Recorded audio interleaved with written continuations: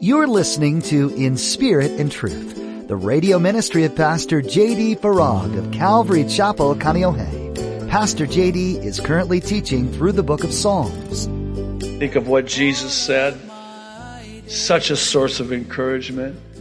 He says, "Lo, I am with you always, even to the ends of the earth. I will never, ever leave you. I will never forsake you." In other words, there will never be a time in your life, no matter what happens in your life, when I will not be there for you. How comforting it is to know that the Lord is always with us. He's aware of our every thought, even before we think it. He knows us better than we know ourselves. In today's message with Pastor J.D., we learned that the Lord is not only an all-knowing God, but He is an all-present God as well. He's always with us. Now, be sure to stay with us after today's message to hear how you can get your own copy of today's broadcast. Subscribe to the In Spirit and Truth podcast or download the In Spirit and Truth iPhone or Android mobile app. Now, here's Pastor J.D. in the book of Psalms, chapter 139, with today's edition of In Spirit and Truth. Psalm 139. This is a psalm of David, and we're told that it's for the chief musician. Some believe the chief musician is the Lord Himself, that this psalm was written for and to. Verse 1, David writes by the Spirit, "O Lord, you have searched me." This word in the original language of the Hebrew Old Testament for searched carries with it the idea of you have examined me. You have done a thorough examination of my heart, so much so that you know me. He says, you have searched me and know me. You know my sitting down and my rising up. You understand my thought afar off. In other words, you know my every thought. Think about this. Every thought we think, He knows we're going to think before we think it. Did that come out right? Let me try that again. He knows everything we're going to think before we think it. He knows everything we're going to do before we do it. He knows us. David's going somewhere with this in his magnificent description of the omniscience of God. God is all-knowing. God knows me more than I could ever know myself. He knows things about me that nobody else knows. Verse 3, you comprehend my path and my lying down, and are acquainted with all my ways. For there, verse 4, is not a word on my tongue, but behold, O Lord, you know it altogether. In other words, you know every word that I'm going to speak before I speak it. You have hedged me, verse 5, behind and before. In other words, there's a guard that you have set up in front of me, and there's a guard that you have set up behind me. And laid your hand upon me. Your hand is on me. That's a good thing, by the way. The hand of the Lord is on him. He says, verse 6, and this is interesting. This all-knowing God, this omniscient God, who knows me so well, David says, such knowledge is too wonderful for me. It is high. I cannot attain it.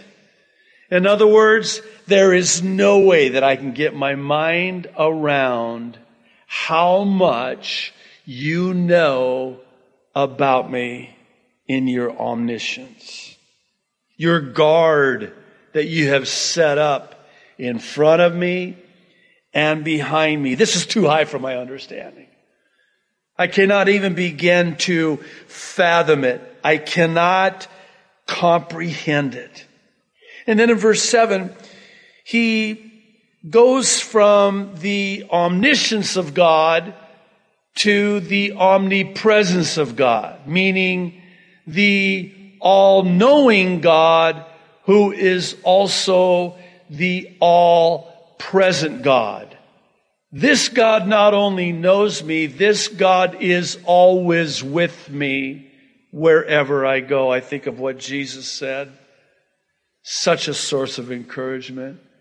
He says, lo, I am with you always, even to the ends of the earth. I will never, ever leave you. I will never forsake you. In other words, there will never be a time in your life, no matter what happens in your life, when I will not be there for you and be there with you. So now this is what David's going to sort of talk about here as he transitions from God's omniscience to God's omnipresence. He says, verse 7, where can I go from your spirit? Or where can I flee from your presence? If I ascend into heaven, you are there. If I make my bed in hell, behold, you are there. There's nowhere I can go where you will not be, because you are everywhere with me. Even if I wanted to, I don't want to, but even if I wanted to, I could never run from you. Ask Jonah about that, by the way, who tried to get away from God. What was he thinking? He wasn't thinking. I mean, in all fairness to him, you sort of can't blame him for God to call him and say to him, I want you to go to Nineveh, and I want you to tell them that they're going to be destroyed if they don't repent. In other words, I want you to go and preach the gospel to them. That would be the equivalent of going to the Islamic State. I never call them ISIS by their acronym, by the way. I think it guts out the seriousness of what this group is. It is the Islamic State. Very evil, demonic, satanic. And this was the equivalent of what the Ninevites were. I mean, they would do unthinkable things to the Israelites. You'll forgive the graphic description. I mean, it's there in the scriptures recorded for us, but they would prey on the weak, the elderly, the infirmed, the lame, the blind, the crippled. And they would take them and they would impale them and they would skin them alive and they would place them outside the city as a deterrent. As you pulled up into Nineveh, that's what you would see. I mean, these were evil people. And now Jonah's being called to go to Nineveh. And he's like, not only am I not going, I don't want them to repent and be saved. I want you to torch them and judge them for how evil they are. And so he tries to flee. You know what's really interesting about the whole account with Jonah is the big fish barfs him up on the beach. He doesn't even preach a message of repentance. You know what he basically says to them? He doesn't say, hey, you need to get saved. No, you know what his message was? In 40 days, God is going to judge you. And I'm going to have a front row seat because I'm going to go over here and I can't wait because I'm going to watch him torch you. And they all repent. You know what's interesting about Jonah? If he were alive today, he would probably never be asked to speak at a conference. But yet God used this guy to bring a whole nation to repentance and to a saving knowledge of the God of Israel. And I think about Jeremiah. Here they call him the weeping prophet. I can't wait till we get to Jeremiah. They call him the weeping prophet. Did not have one salvation from anyone. He would preach and nobody listened.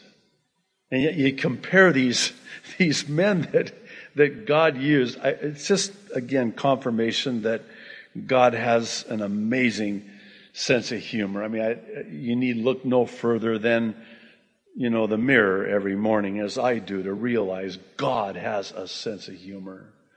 You cannot run from God. Try as you may, wherever you go, He is there. Verse 9, if I take the wings of the morning and dwell in the uttermost parts of the sea, even there your hand shall lead me, and your right hand shall hold me. If I say, verse 11, surely the darkness shall fall on me, even the night shall be light about me. Indeed, the darkness shall not hide from you, but the night shines as the day. The darkness and the light are both alike to you. There's no distinction between them. And then verse 13, and this with verse 14, are well known and for good reason. Maybe I could be so bold as to say that basically these two verses single-handedly make it laughable, this notion of evolution. I'll take it a step further and perhaps even more boldly suggest that so too does it bring to the forefront the abomination that is abortion. Let's read the two verses and then perhaps you'll indulge me. David writes, verse 13, for you formed my inward parts. You covered me in my mother's womb. I will praise you, for I am fearfully and wonderfully made. Marvelous are your works, and that my soul knows very well. Okay. Let's try to just kind of work through this just for a little bit. I think we would do well to do so. Let's start with the forming of the inward parts within the mother's womb. Now, interestingly, we know from Scripture that God knew us even before we were formed in our mother's womb. Having gone through 7 pregnancies, of which we lost 3 in the womb, and having experienced the death of our 4-year-old daughter, Noelle, I have had the privilege of going through the whole sonogram and, the whole process. Now the technology is such where they have what they call 4D, where you can see the baby when they do those ultrasounds in the womb, and you can see the progress as they begin to form, as they are fearfully and wonderfully made. Did you know that early in the pregnancy, that baby can start to hear? When I learned of this, I went out and bought what they called a fetal phone. It's this hideous looking device that you put on the womb, and you can talk in the other end of it. It's not amplified, but it carries your voice into the womb, and the baby can hear the voice, certainly of the mother, but I wanted them to hear my voice too, which might explain some of the neurological conditions that they have to this day, all these years later.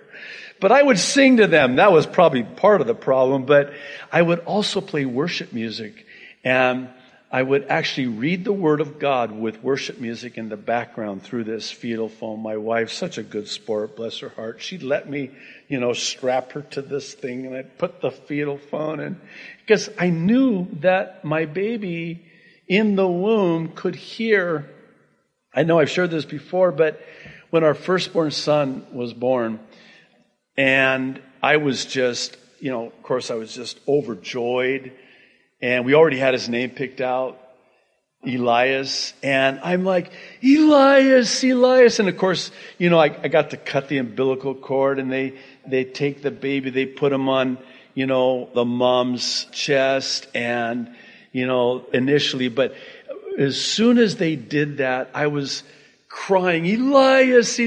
And he turned his head, his wobbly head, looked over, made eye contact with me as if to say, I know that voice. You're the one that was singing to me the whole time I was trying to sleep. Oh, that placenta was so warm, and the amniotic fluid and mommy's womb was so comfortable, and you kept waking me up. That's why I kicked a lot too, by the way. Fearfully and wonderfully made, as you watch the gestation period and just the marvel of how God created us. I don't know if you've ever done a study of this. I wish I had the mind and the intellect to be able to do this, but just take the eye, for example. Just the intricacy. Our eyes have the ability in a millisecond to distinguish between some 300 million different tones. Wow. Have you ever just thought about just our eyes?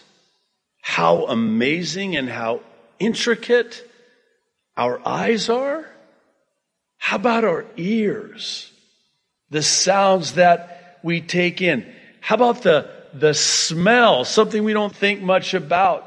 Very powerful. It reaches a part of the brain, and it can trigger so many memories. You can smell a scent, and it will bring you back some how many years ago because of the area of the brain that it impacts. We are fearfully and wonderfully made. Just the capacity that we have, the intellect that we have, the abilities that we have. I want to bring evolution into the discussion just for a moment. Have you ever heard somebody say, I know there's a God, there has to be a God. When I saw my child born, there has to be a God. That cannot be, and there can be no other possible explanation. Just the miracle of birth itself. The idea that we evolved It's as, I like how one illustrated it, it's as absurd and ludicrous as saying that there was this explosion in a junkyard and it created this Boeing 747. Hey, does that not take more faith to believe than God created us and we're fearfully and wonderfully made? I don't want to talk too much about abortion, but I think it is fitting in the context of this psalm. But that is a life, and conception, that's when life begins, at conception. The heartbeat, that is a person in that womb. It is not a fetus. I know that's the medical term. That is a person that is fearfully and wonderfully made, and it is a marvel.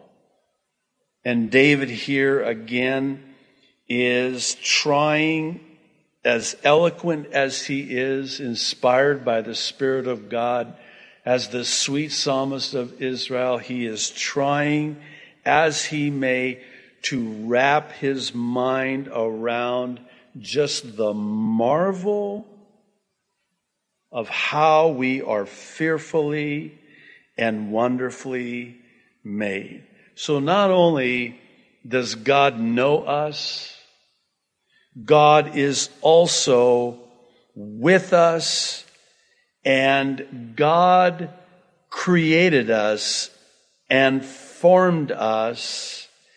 And then he says, verse 15, he's building up to something here. Just be patient. My frame was not hidden from you when I was made in secret and skillfully wrought in the lowest parts of the earth. Your eyes saw my substance being yet unformed. And in your book they all were written, the days fashioned for me, when as yet there were none of them. How precious also are your thoughts to me, O God. How great is the sum of them. Now look in verse 18 as he tries to even grasp how often it is that God thinks about him. He says, verse 18, if I should count them, they would be more in number than the sand. The poetry of the Psalms evokes emotions of all kinds. The author's lives were as varied as their songs, yet each point to truth we can't deny. God is still God, always in control and forever loving his creation. We can rest in the knowledge that our Heavenly Father cares for us deeply and is supporting us, calming us, and providing life everlasting. We hope today's teaching on In Spirit and Truth stays with you as you continue on in your day, reminding you of truth and love at every turn. If you'd enjoy listening to more messages from Pastor J.D. Farag, you'll be able to find them on our website at inspiritandtruthradio.com. We do treasure our connection with our listeners. We'd like you to be a part of our social media community. Follow the links on our website to our Facebook or Twitter pages where you can add your thoughts to the conversations while filling your news feed with encouragement and useful information. We'd love to see you here in person at Calvary Chapel, Kaneohe, if you're in the area too. We hold services every Sunday at 8:30 and 10:45 a.m., or come by on Thursdays at 7 p.m. for an in-depth Bible study. Directions can be found on our website. Again, that's inspiritandtruthradio.com. If you can't join us in person, we hope you'll find a local church community soon that you can call home. Having a supportive and biblically based church is an incredible blessing in your faith experience. That's all the time we have for today. Thanks for tuning in, and we hope you'll join Pastor JD again. to continue studying the Psalms right here on In Spirit and Truth.